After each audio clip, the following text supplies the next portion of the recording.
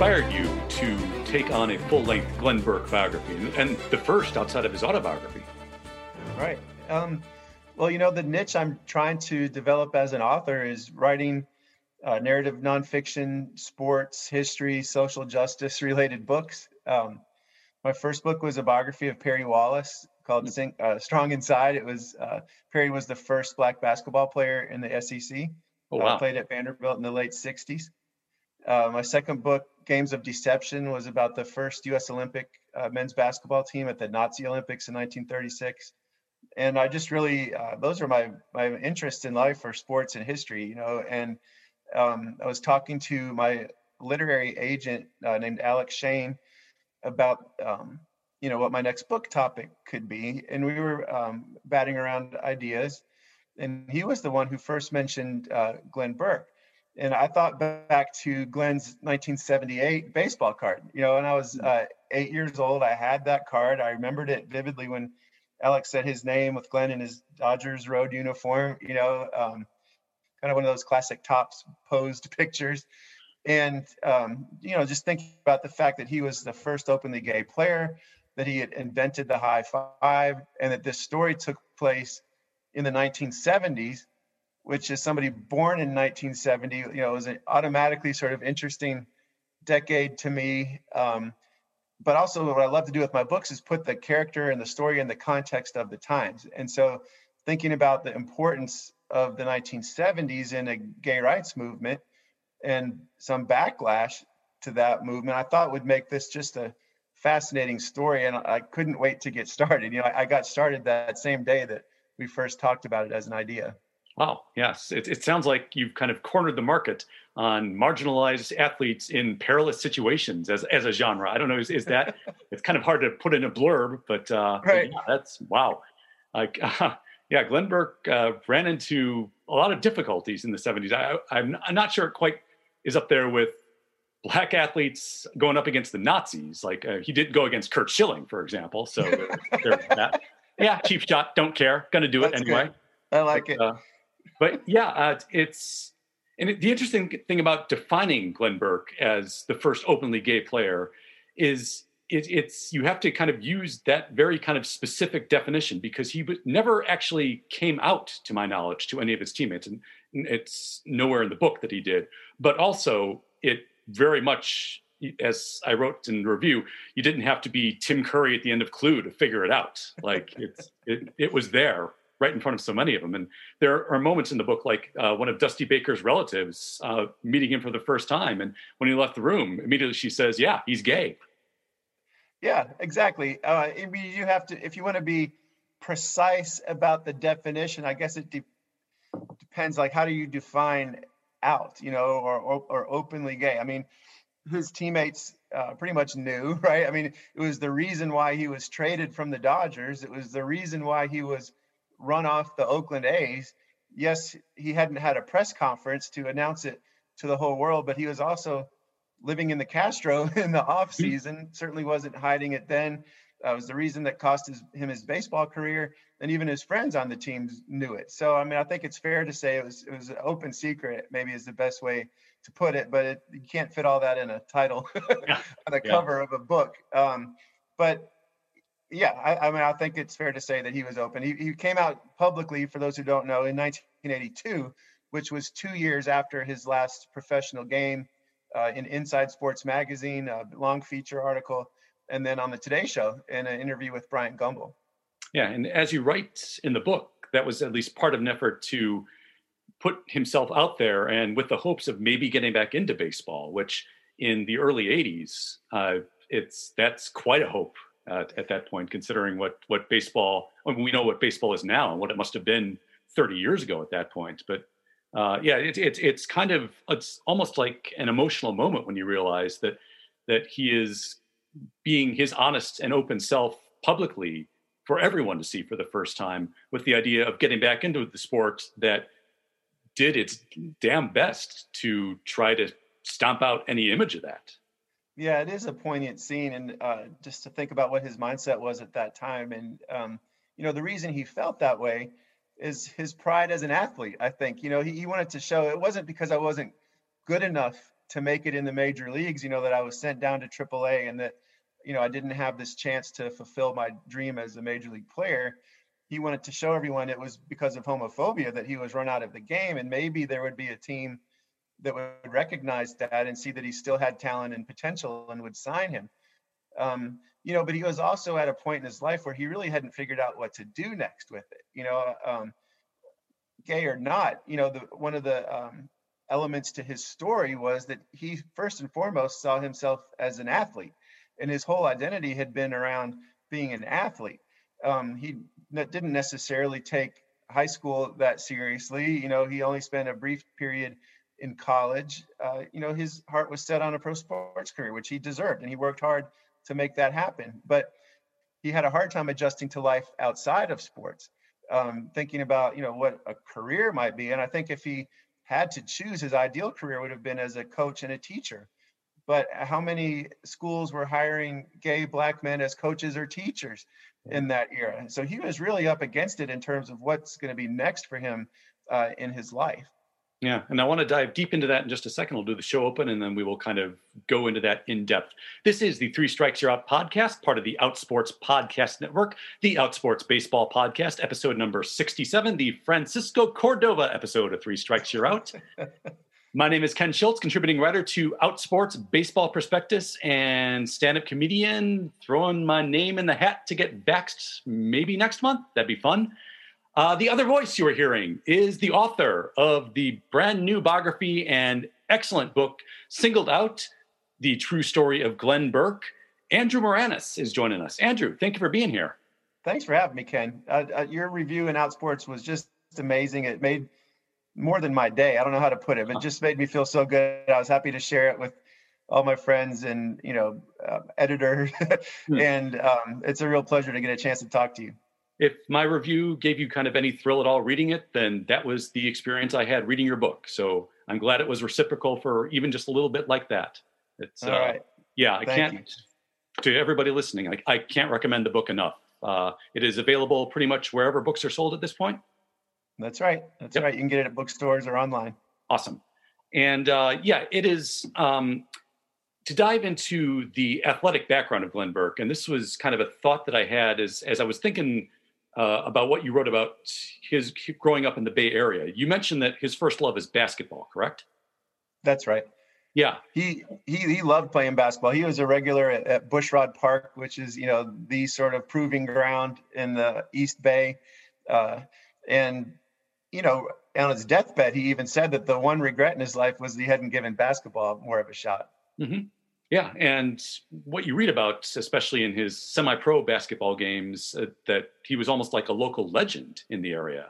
He sure was. And he led his high school team to an undefeated season as a senior. They didn't have a state championship in California back then, I guess because the state is so big. They had a Southern California champion and a Northern California champion. His team won the Northern California championship. It was called the Tournament of Champions. He used to play pickup games against the players from Cal Berkeley when he was in high school, and more than held his own in those games. And some of those players were guys like Phil Chenier, who went on to play in the NBA. Wow. His baseball teammates would talk about how much he just talked about playing basketball. They would play pickup games maybe in their hotel parking lots, and Glenn would just impress them with his dunks and his, acrobatics. He was just Rupert Jones, who played a long career in the major leagues, said that Glenn was the most athletic person, best athlete that he's ever seen. And they went to the same high school at Berkeley High. And we know how many great athletes have come out of the San Francisco Bay Area. And Rupert says Glenn was the very best of all of them. Good Lord. Yeah. And to be ahead of guys like, a Frank Robinson or a Ricky Henderson or a Joe Morgan, for example, like that's something. Yeah, it's really something. The thought I had, and this is very much a hypothetical, but I wondered that if he had chosen basketball, would there have been maybe a slightly better opportunity for a happier course of his life and a happier ending? If only because I think part of the reason why baseball was such a difficult experience for him was because it was such an institution in the country at the time. It was so mainstream. And the NBA, while it was a major league, it was nowhere near as popular as it became in the Magic Bird era of the 80s, for example. So I wonder, could he have existed as an out gay athlete in the NBA without as many eyes on him as it would have been with his baseball career? Yeah, it's possible. It's interesting to think about that because one of the things that Glenn said was on his mind as a minor league player and working his way up to the majors is he was kind of unsure how good he should be, at baseball. In some sense, he thought, if I'm just sort of mediocre, there'll be less attention on me, and maybe I can maintain this secret a little easier. If I'm too good, there'll be a lot of scrutiny. The spotlight will be on me. I won't be able to hide. Mm-hmm. But at other times, he told himself, well, the best way for me to survive is to hit 330 and steal 50 bases, and then nobody can say shit to me, Yeah. So it was a little bit of ambivalence there. I do agree that the NBA in the late 70s, early 80s wasn't, what it is now. So it's possible. I think the other factor is that, a much more African-American sport. And so he may have felt more at home in that regard, even just in the locker room. But on the other hand, you can't say, certainly there were gay players in the NBA at that point. They didn't choose to come out. So there must have been some reason why that was the case. Even, today we would have seen Jason Collins and John Amici. Not too many guys have chosen to do that even within the NBA. So I don't know if you can say for certain that it would have been much easier for him. Yeah, it's probably a pipe dream, really. It's really just based on the thought I had that because it wasn't as public a league at the time, that maybe he could have found a niche before everything kind of blew up around him. And you mentioned his wondering vocally about how good should I be living my life honestly. And I think that only kind of underscores, and I'm going to kind of do a cross marginalized group comparison here, because you hear from Black players all the time, and this is going back to the days of integration, that you had to be a star in order to make sure that you could stick around in baseball, that if you gave them any reason by your performance to doubt you, that if you weren't a straight white male, Major League Baseball would cut you right away. And I kind of think that Glenn Burke's the story of his 2.5-year playing career, unfortunately, underscores that, both as a Black man and definitely as a gay man, that he kind of needed to be performing at star quality almost from day one in order to kind of avoid what ended up happening to him running into the Al Campanises and Tommy Lasordas of the world. Yeah, I think you're right. And, having written my first book about, a Black basketball pioneer, he talks a lot about the fact that there weren't going to be a whole lot of African-American bench players, among those pioneers, whether it was in college or the NBA. You had to be essentially a superstar to earn that chance. And you see that with Glenn when he's traded from the Dodgers. You could call Glenn a fourth outfielder essentially at that time. And they trade him for another fourth outfielder, Billy North, and so if he wasn't going to be starting in that Dodger outfield, he was expendable. He was expendable for other reasons too. And Tommy Lasorda had a gay son, Tommy Jr. Glenn and Tommy Jr. Were at minimum friends. Glenn was asked many times, was it more than just a friendship? And he said, that's really nobody's business. But regardless, Tommy Lasorda Sr. didn't like that. Al Campanis didn't like it. Campanis had been a big booster of Glenn's as he was making his way up through the Dodger system. And after the 77 season, he has a meeting with Burke where Glenn thinks it's a chance to talk about what his role is going to be in 78, coming off starting 2 games in the NLCS, starting game 1 of the World Series. Instead, it's the Dodgers offering to pay Glenn off to get married. And Glenn says, to a woman, and when they say yes, he's like, no, I'm not going to do that. And so that's one thing you really have to admire about Glenn, is that he stood up for who he was. He wasn't going to hide who he was when he was confronted with it. But he also knew that, that courage was really just the end of the line for him with the Dodgers. And it turned out the A's were in a much more hospitable place for him. Yeah, it feels like the narrative of his brief career is that feels like it's on the precipice of something good happening to him at least a couple times between his first year with the Dodgers, where he clearly starts fitting into the clubhouse almost from the day he comes up, which for any rookie at all is miraculous, let alone someone who is not hiding the fact that he's gay to his teammates. But he comes up, he's cracking Richard Pryor jokes in the locker room. Players like Dusty Baker are inviting him over for dinner. It's really that first year feels like that this could have been something special. And then, unfortunately, as you say, that's when the meeting with Campanis happens, and everything kind of turns around on a dime with that. And that's the real shame. What I found so interesting was here was a player, and if you want to take shots at him as a player, people can do that, but he certainly fit right into that team. And this was a great team, that's full of veteran players who are well known, now 40, 50 years later, you can rattle off that Dodger lineup of the 1970s, and it's a rookie who they considered the most popular player on the team, who's not even starting. But they said that Glenn was funny, that he loved to play his music. He was the best dancer on the team, and this is the disco era, and they would go out to discos, and Glenn was, by far the most popular guy at the discos they would go to. And someone like Dusty Baker really took Glenn under his wing. Davey Lopes said that he was the life of the clubhouse.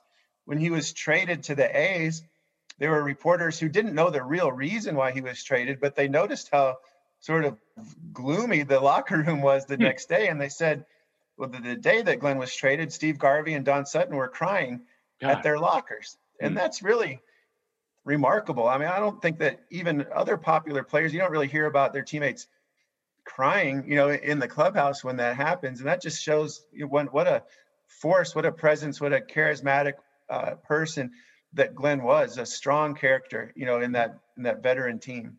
Yeah. And when you think about the scope of the personalities that just in the names you mentioned, where on one hand you have Dusty Baker, the hipster jazz aficionado and kind of the officiant of all that is cool about baseball. And then on the other, you have Steve Garvey, whose ambition was to run for governor as a Republican until everyone discovered he'd fathered half of Southern California. You're right. They're both emotionally attached to this guy that they've only known for one season. And that tells you just how much Glenn Burke ingratiated himself into that clubhouse.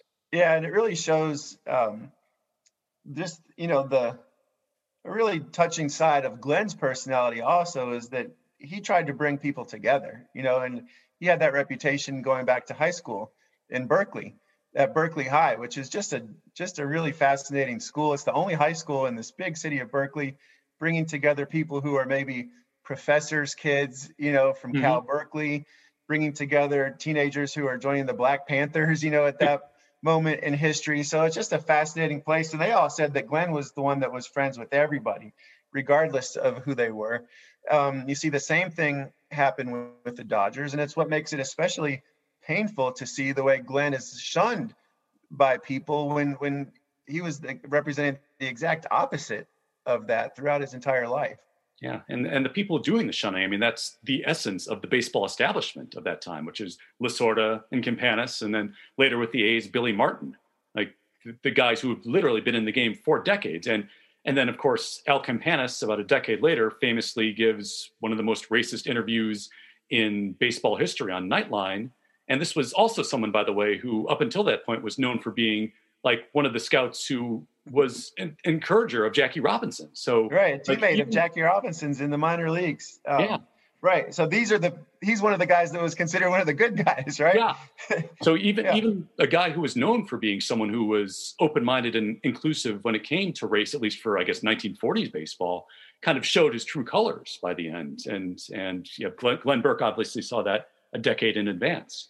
Yeah. And, I some of the issues you're getting at here, I wrote about in Glenn's, and then describing his minor league days, in the first city that he plays minor league baseball in is Ogden, Utah, and here he's come from Oakland, and all of a sudden he's thrust into Utah, which couldn't probably be more different. The same feeling for the Latino players, and you don't necessarily think about that often as a baseball fan, of the extra difficulty, the extra challenge that Black players, Latino players, gay players in this instance have trying to perform at their highest in these venues, in these settings that aren't that supportive and actually, are the opposite of supportive to them. And just the extra hurdle they have. So even by just making it to the major leagues, Glenn had already accomplished so much. Absolutely. And it's interesting too, it's again, kind of the dichotomy of his life, that coming up through the minor leagues in places like Ogden, Utah, and then playing for the ultra-conservative Los Angeles Dodgers.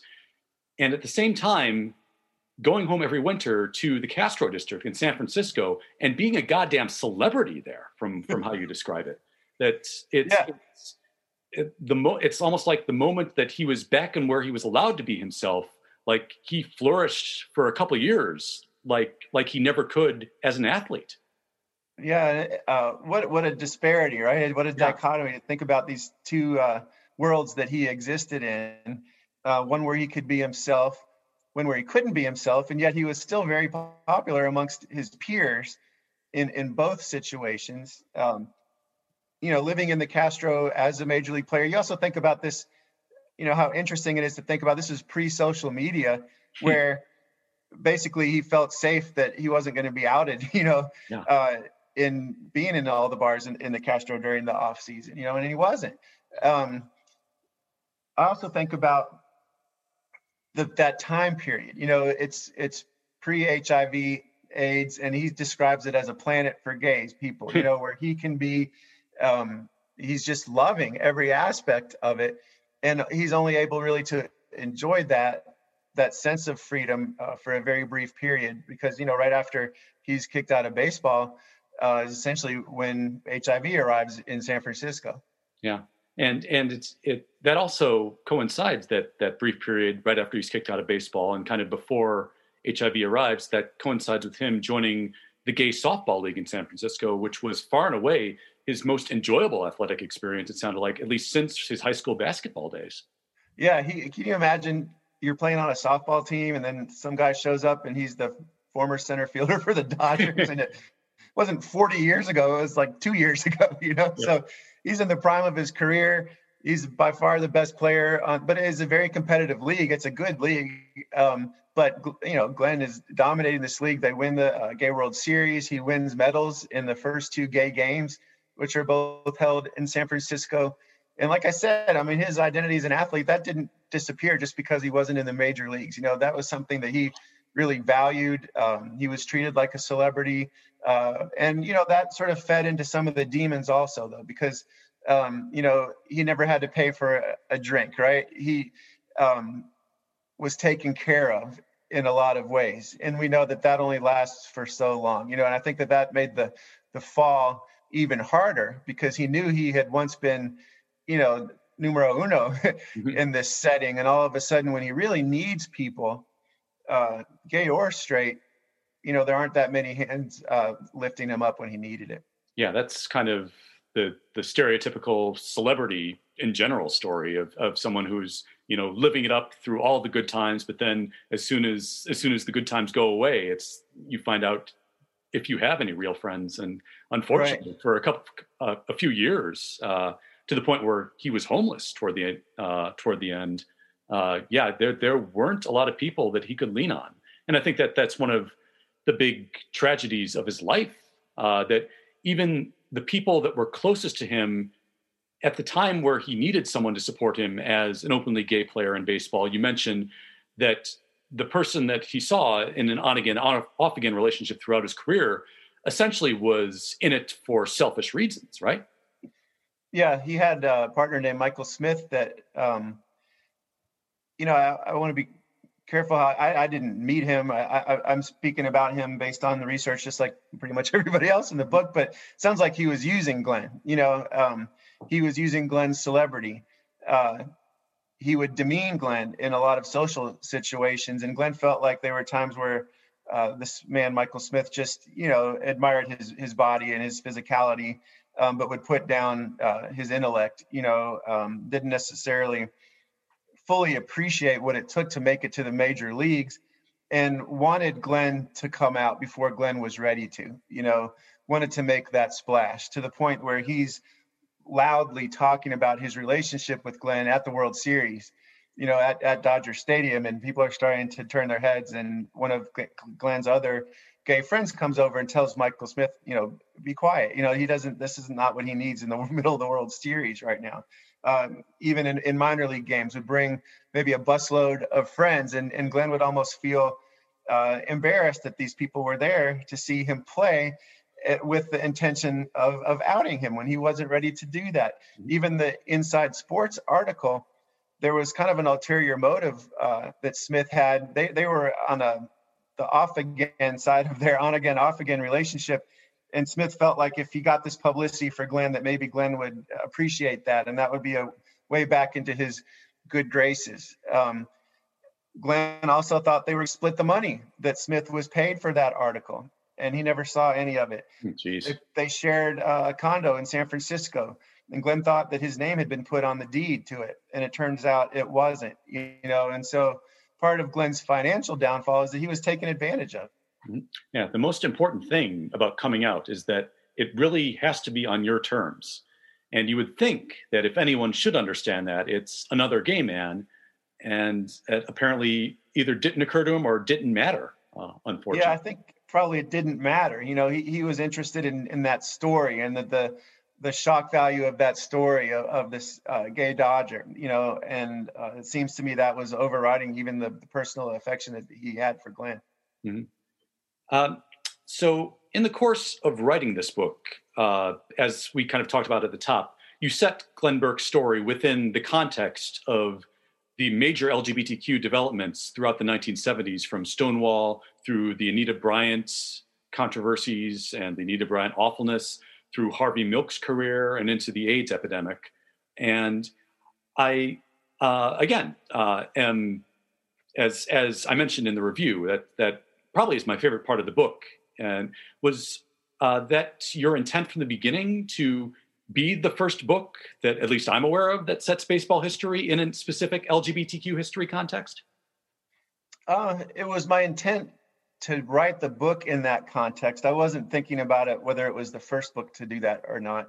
I did know that essentially it was the first biography of a gay male athlete in the U.S. I mean, Glenn wrote an autobiography with Eric Sherman, and some other recent players have done autobiographies. But to my best of my knowledge, there hasn't been a biography of a gay male athlete, American athlete. But with all my books, my favorite part is placing the story within the context of the place and the times that the main character existed, to the extent that you can do that without making it a stretch. If these historical events have nothing to do with your character, it turns the reader off, I think. But in this case, all these events had basically a direct impact on Glenn's life, or that he was living in proximity to these events. At the same time that Anita Bryant is leading her anti-gay crusades in Florida, Glenn's there in spring training at Dodgertown. He's living in the Castro, about 2 blocks from Harvey Milk's camera store, as Harvey Milk is ascending. He's living there when Milk is assassinated. He's fighting for his career with 2 California baseball teams. At the same time, a California legislator named John Briggs is leading the effort to, strip gays of their rights to have jobs, especially as teachers. So all of these events in the LGBTQ movement in the 70s are having a direct impact on Glenn's life. And so I thought that it was a natural to do that in the story. In reading your review, it was the most personally meaningful thing for me to read. It really touched me emotionally to see what you had to say about that, because I feel, as a baseball fan my entire life, that baseball should be for everybody, and to read your words about how, you sort of saw your life or the things that matter to you reflected in this baseball story for the first time. I mean, I couldn't get a higher compliment than that. So I really appreciate that, Ken. Thank you. Yeah. And I bring that up, and we talked about this right before we started recording. I'll just bring it up again for the purpose of the podcast. But as a baseball nerd, I breathe baseball books. Like I read the giant Ted Williams, the Henry Aarons, the Jackie Robinsons, the Babe Ruths, by all like the Robert Creamers and the Ben Bradley Juniors of the world. And so many of those great ones have that quality of them where you set this transcendent figure's career within the context of everything surrounding him in history. So I'm used to that as kind of, this is how you write a great baseball book. And as I was going through Singled Out, like the thought that kind of occurred to me is, as we kept jumping back into moments like Harvey Milk, for example, was, oh my God, this is a book for me. This is a book for us. And that I think is my compliment to you. That's a feeling that I rarely, if ever, have gotten outside of maybe reading Billy Beane's autobiography, for example. And that's, that's why I wanted to get that across in the review, I think.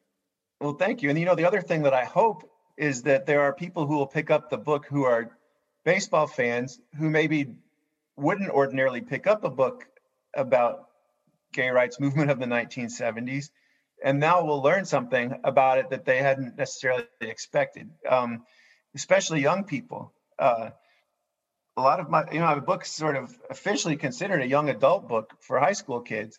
Wrote it in a way that most people won't even realize that is more of a marketing effort than a difference in writing a book.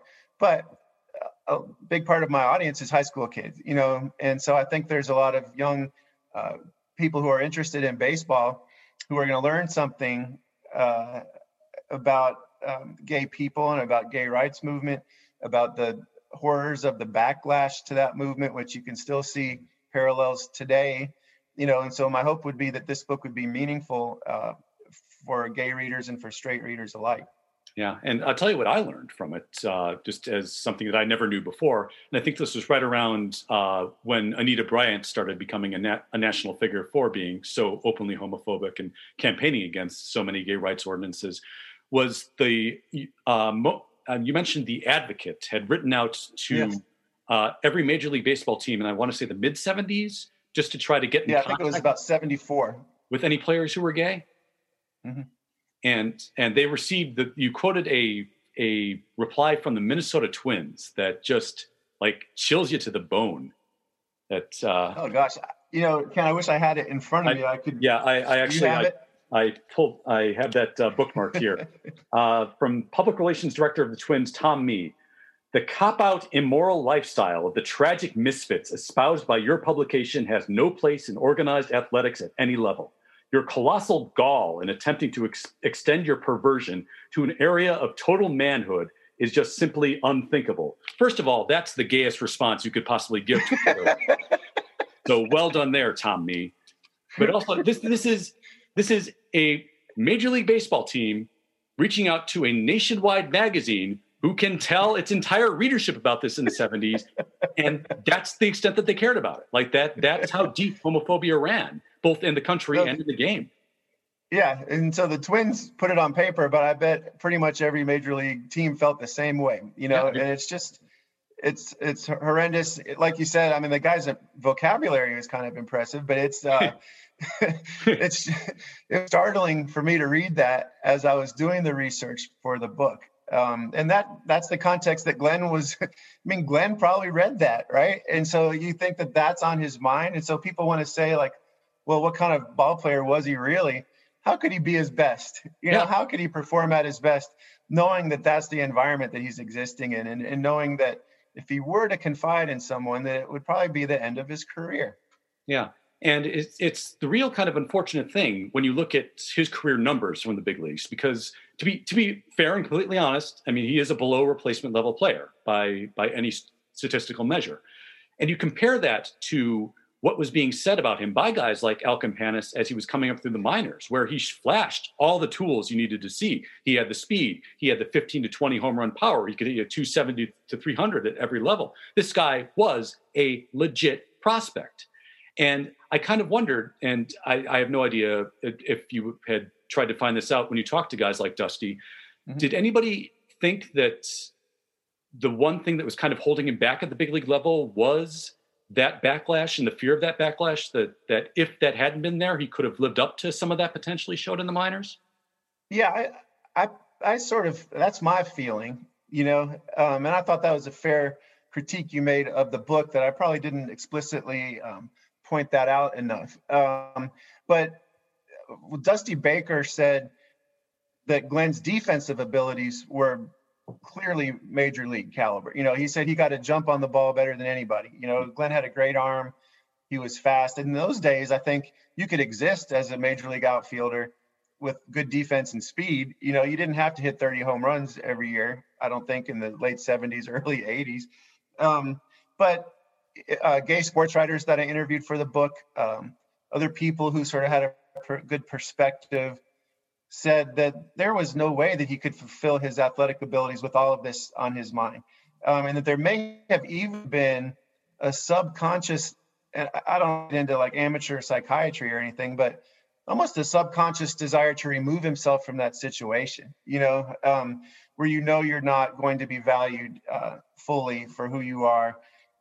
And like you said, where he's living half the year in the Castro, where everything is completely different, it makes it hard to thrive in this repressive, hostile environment. A team traded him because of who he was. Billy Martin said he was going to let him contaminate his team. Like what a mental game baseball is. And when all these types of thoughts are going around your head, and also, we've talked about leaders like Dusty Baker. So in the 1970s, there were more black players in the major leagues than there are now, proportionally. And they had sort of a support network, even across teams, where Dusty said, if we're in Pittsburgh, we're going to go have dinner or lunch with the Black Pirates, or the Black Reds when we're in Cincinnati. And Glenn wasn't even able to sort of fully embrace that because he didn't want to hang out at the same places that these guys did. If they were going to get together on an off day or after the game, he wanted to go to the gay bars, right? Yeah. In whatever city they were in. And so if that was an important social network for the other black players, and Glenn couldn't even participate in that, it just shows another mountain that he had to climb to be the best player that he could be. Yeah, when you're on the job, you're running into managerial ignorance and intransigence, and in some cases, open bigotry. And then when you're away from the game, your life is just kind of loneliness, except when you can actually escape and get away to the bars. And yeah, if that's the case, I could certainly understand why you'd want to get away from that as your job, even though that's the only thing you've known to this point. And again, right. That's kind of the central tragedy of Glenn Burke's life. And it's interesting to me, too, that Billy Martin uses the word contamination specifically. And really, Billy, you're going to contaminate a team led by a rageaholic, alcoholic bigot that you're worried about contamination from the outside? Yeah, exactly. Well, one of the things I tried to point out in the book, too, is how ridiculous it is when people will say, a gay player would be a distraction for a team. Well, Tommy Lasorda was inviting Don Rickles into the clubhouse minutes before playoff games, right? Mm-hmm. Charlie Finley, the owner of the A's, had a mechanical rabbit delivering baseballs to the umpires, and had MC Hammer as his vice president of the team. So Glenn was probably the least distraction on these teams. Yeah, when Charlie Huff gave up Reggie Jackson's third home run of Game 6 in that World Series, I'm sure the first thing he was thinking of, geez, is Glenn a top or a bottom? I don't know. Right. So just kind of looking kind of at his life in full and kind of reflecting on it from where we are today, what would you like to see Major League Baseball do as an organization to honor the legacy and honor the pioneering career of Glenn Burke? Well, go back to my first book again. Perry Wallace, first black basketball player in the SEC, probably the smartest person that I've ever known. He became a law professor at American University. And when he was playing in the 1960s, he was telling the truth about the racism that he was experiencing, and white people didn't want to hear it. 40, 50 years later, he's brought back and honored by the same university, the same fan base that had run him off, back when he was telling the same truth back in the 60s. And I asked him about that experience, and he said that his phrase was, reconciliation without the truth is just acting. And a lot of times organizations, businesses, families, they want to have this sort of photo op to show, oh, we're back together now, isn't it great? But a lot of times they don't ever take the time to address the truth of how they got into that situation in the first place. And if that's the case, it's just for show, it's false, it's just acting. But if the truth is present, those reconciliation moments can be really meaningful and they can be really powerful. In Perry Wallace's case, the truth was present through my book. Vanderbilt required it to be read by incoming freshman students 2 years in a row. All the faculty read this book. And so when they invited Perry Wallace back to campus, they knew his story and they were asking him to tell it again, and they wanted to hear it. And they felt like the only way that the institution could get better on race issues was to address the truth of the racism in the past. And so I think the same thing would apply for Major League Baseball, for the Dodgers, for the A's, is let's not just put Glenn Burke's picture on Instagram in June, and say we celebrate Glenn Burke without acknowledging the truth of what the situation was. Not be afraid of the truth, not try to push it away and wish it never happened. I mean, it happened. That's over now. Like, so what are we going to do now? And how can we learn from what Glenn's experience was like, the good and the bad and the ugly of his complete true experience, to make things better now? And so if that happens, then I think that, Glenn being sort of celebrated, as long as he's understood and his full experience is understood, that would be the best thing that could come of this. And I would love to see it happen. I think this is the year to do it. Yes. Yeah. And having a book like yours that puts the whole story out there and doesn't shy away from the very tragic aspects of a lot of his life is going to be a big element to that, is making sure that story gets told in full.